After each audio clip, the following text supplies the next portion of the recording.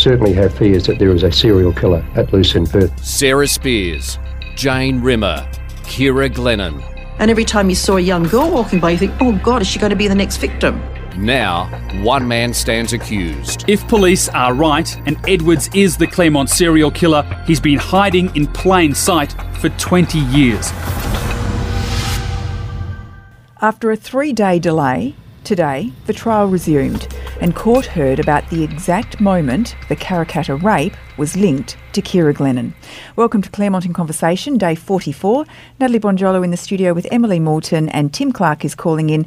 So this is crucial evidence from the discredited former head of Pathwest. Yeah, so I think all through the trial we were sort of waiting to hear from Mr Webb, who, as many of the listeners probably have heard by now, that he had left Pathwest under a cloud in 2016, and we'd heard sort of during the opening that he was the forensic, the Pathwest scientist who basically transported, along with one of the detectives from the Macro Task Force, Kira Glennon's exhibits to the UK to be tested in 2008, and as we've all talked about a lot, that test was when they first discovered that there was a male DNA profile on her fingernails. So we were sort of hoping that we would hear from him, but we sort of heard from him, but in the form of his statements being read into court. That's right. And Tim, you had tipped us off that Laurie Webb wouldn't take the stand. Was there any explanation offered today as to why? No, none at all, Matt. My understanding is there's not going to be either. It's obviously... I think we can deduce it's a sensitive issue. I certainly wouldn't think that if Mr Jovic particularly got the chance to question Mr Webb about this crucial, or several crucial moments, but certainly the moment where he takes the fingernails to the UK, that he want to question Mr Webb in person about that, as he should want to question him about it, but he's not going to. It was done by consent today, as we tipped on the end of last week, and as Em said, we heard his words, but not from Mr Webb's mouth. So can you talk us through this crucial DNA that was flown to the UK? Did he talk exactly how that happened? Because we have, asked the question, was it in the cargo hold? Was it in someone's, briefcase on their lap? Can you talk us through if that was explained? In some detail it was.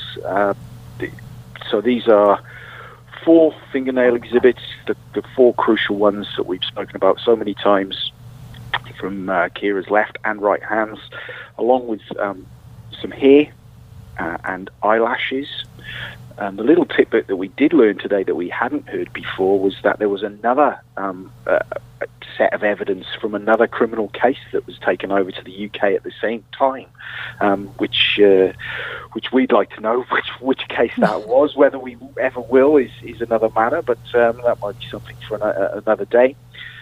These samples were taken to the UK, and how it was described through Mr Webb's statement today were that they were taken out of the freezer, they were put into secure envelopes, which were then sealed and signed and labelled very clearly, and they basically didn't leave Mr Webb's and Mr Detective Stanbury's side for the entire journey, and that included a stopover in Singapore as well. So you can imagine how tightly these guys would have been clutching onto these envelopes. We're not sure how they were transported, whether I'm sure they were in some sort of bag, and then literally from the timing of it, they flew overnight, Sunday to Monday, stopped in Singapore, got into London, and then it would appear from the timings of when they were logged at FSS in London, they got straight from the airport straight into the centre of London to the FSS lab in Lambeth,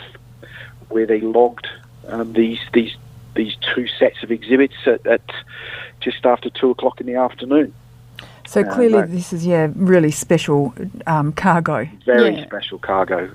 And I wrote in the paper a couple of weeks ago, it could well become the most precious carry-on luggage in WA legal history, because if all this DNA testing that went on in the UK is deemed kosher enough by the Justice Hall, it could well lead to a conviction that so many people have wondered about for so long.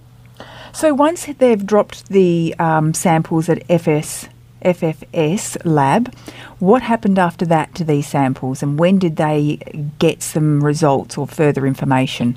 In terms of the testing, we are expecting to hear from the people from the UK lab that carried out the testing either next week or the week after. Just with the adjournment, I think the timetabling has sort of been pushed out a little bit. But what we did hear today was that in January 2009, Mr Webb, in one of his statements, said that he'd received an email from Detective Sergeant Jim Stanbury, who had gone with him to the UK to deliver the samples, that basically these are results, and then he was able to examine them. And so he sort of looked through them, and basically he was able to sort of, I think his words was, deduce that there was, because there was a mixed DNA profile there, so he could also see that himself. And from there, he then uploaded that result into the WA DNA database. And then when he did that, that's when he got a hit to a unsolved rape from Karrakatta in 1995. And so that's when that connection was made back then. So this is that eureka moment that we were talking about, and wondering who made that actual discovery. Yeah.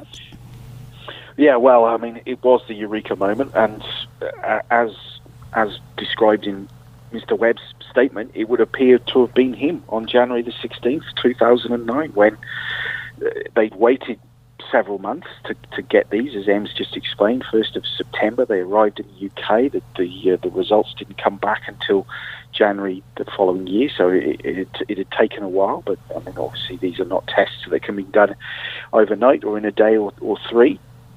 And when Mr Webb got that email from DS Stanbury, punched it into his database. It then took another few days to come through, but that was it. That was the moment, January 16, 2009, when the unknown male 4 sample that had been input into the database all those years ago finally found its match, and that match was from under Kira's fingernails, allegedly.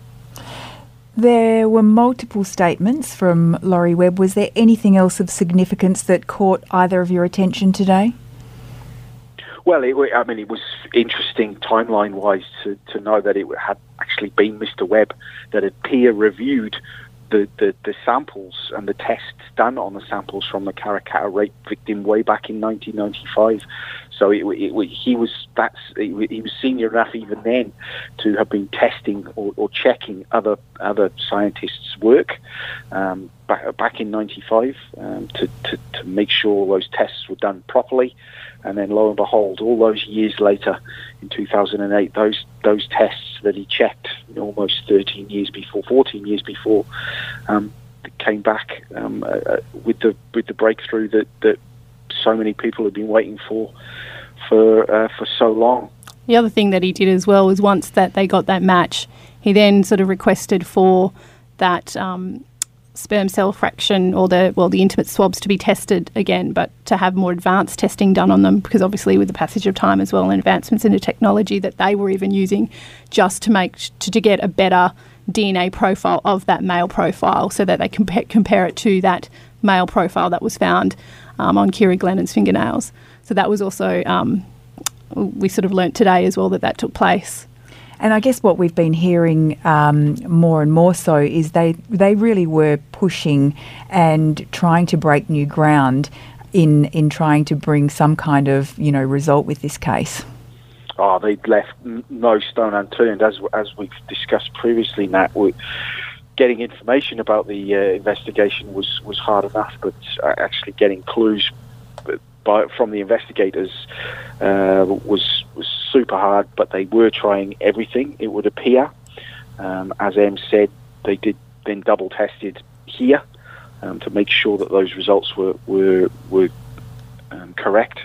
And then we also know, in evidence to come quite shortly, actually, after that breakthrough, they sent more of the Karrakatta victims' DNA swabs to the UK.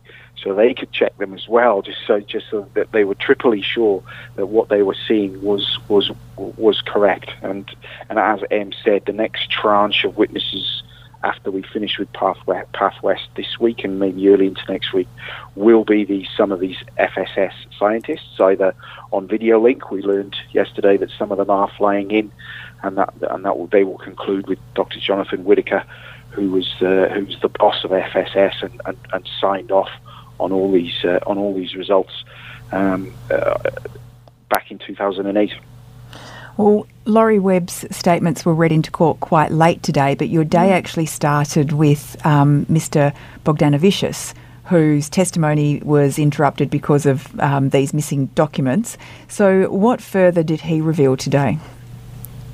It was painstaking, that, I've got to say. It was detailed, it was long, and at times it was hard to follow. But as we've discussed, this break in proceedings had come about because some new documents had come to light around some of the testing that Path West had done on the fingernails back in 01 and 03.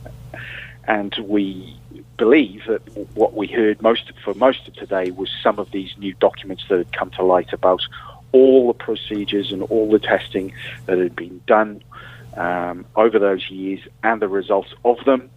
And then also Mr.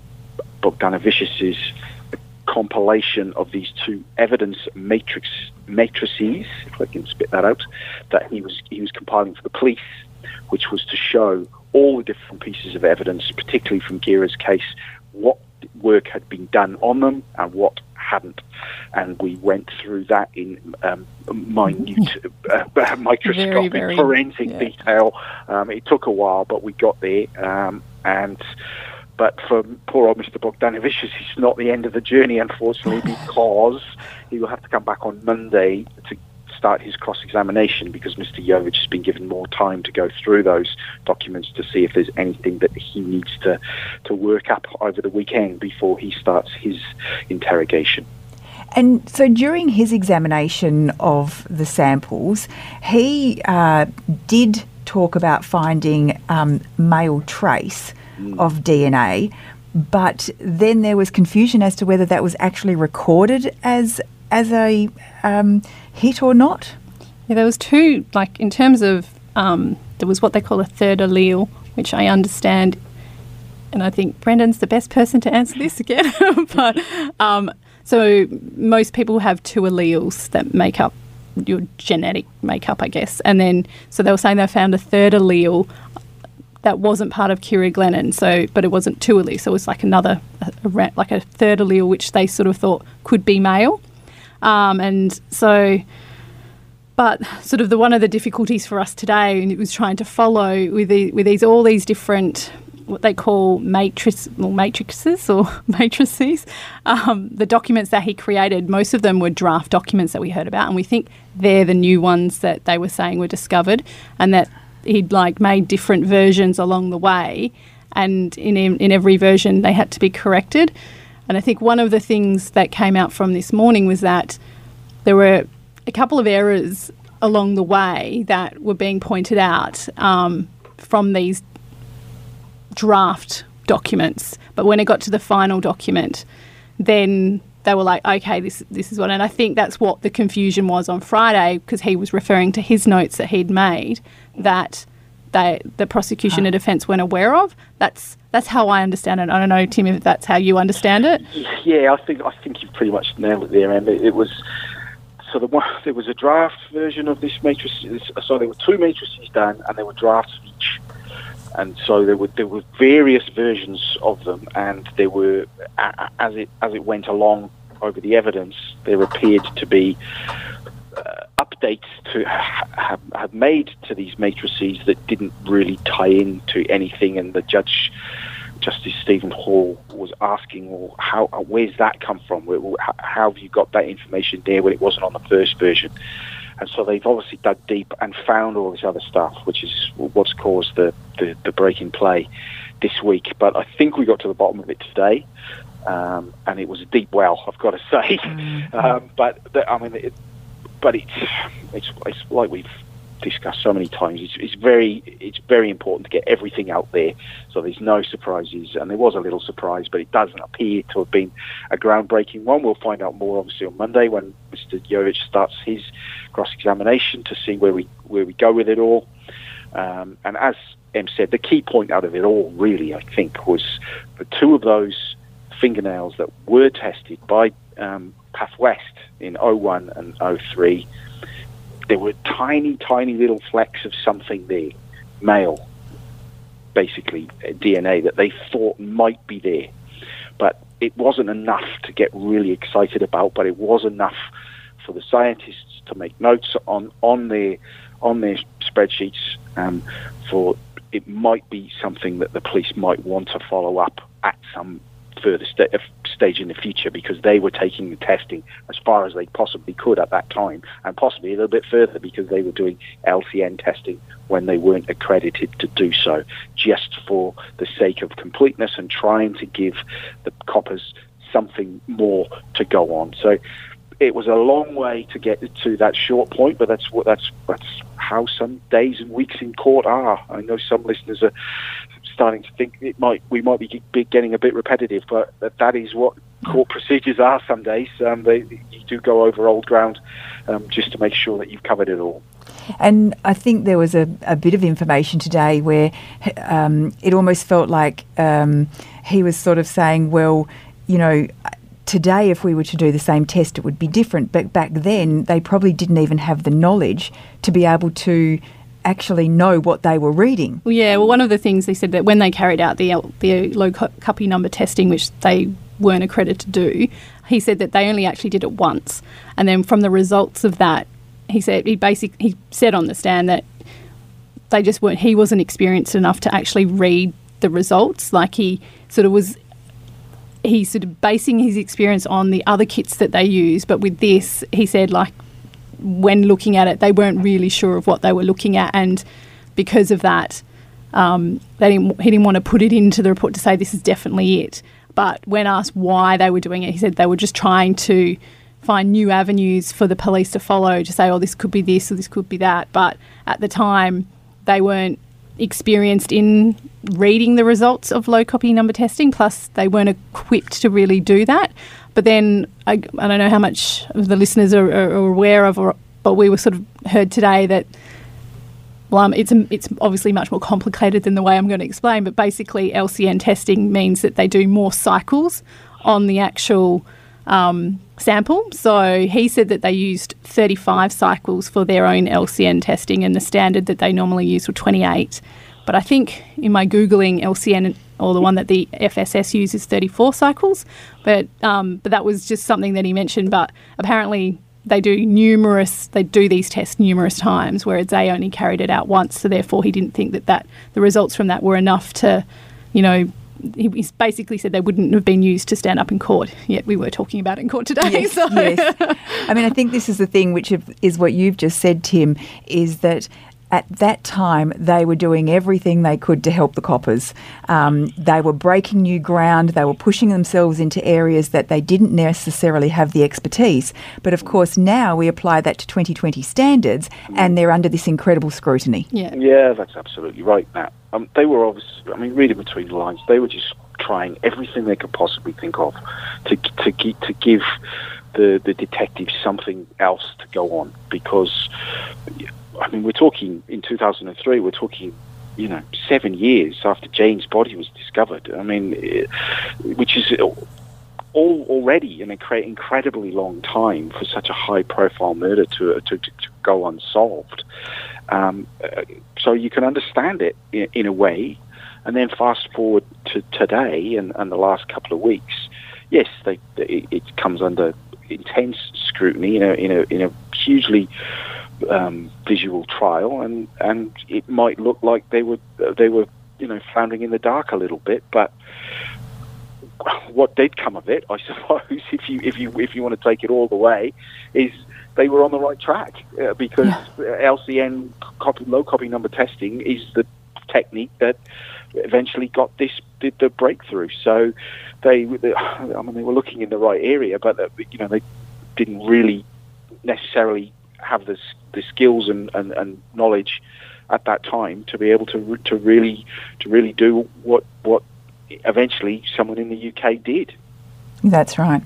Well, I applaud you both today for taking this 6.5 hours of extremely difficult and complicated material and kind of summing it up for us in a way that we can still sort of follow what was going on today. Because I know, I was just looking through the blog, Emily, as you were doing it, and I just thought, I didn't even know how you're writing it, because to me, it was like you were writing another language. It felt like it. It really is that complex. So thank you both for nutting it out for us and giving us that insight. Can you tell us what will happen tomorrow? Well, we think we've got a lady called Denise Galvin, who was a scientist who worked with Mr. Webb and Mr. Bogdanovicius at PathWest, was responsible for doing some of the tests over the journey, and so she will basically describe how she went about it, what she did, and what she was asked to do, which will be interesting. We might cover new ground, so I might warn some listeners we might be repeating ourselves a little bit. But again, as we've said, it's the biggest trial in WA history, probably criminal trial anyway, and they want to get everyone they possibly can.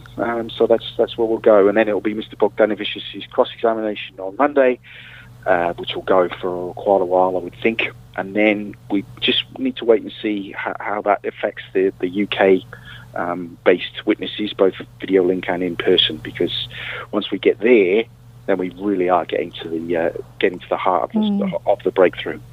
That's right. Well, you'll both be back in court tomorrow, and thank you for today. And join us tomorrow for day 45 when we wrap up week 10 already. Can you believe it? Week 10 of Claremont in Conversation, and that will be tomorrow with Tim and Alison. We'll talk to you then. This podcast was produced by Kate Ryan and Alicia Preedy and recorded in the studios of 7 West Media. Audio files were provided from the archives of the 7 Network and the West Australian. Sign up for daily emails and all the latest on the Claremont trial at thewest.com.au. Enjoying this podcast? If the story behind the headline matters to you, then you can count on thewest.com.au to deliver. For more on Claremont the trial, follow the live blog, watch the nightly news updates, and sign up for daily email updates at thewest.com.au. Subscribe now for just $1 a day at thewest.com.au.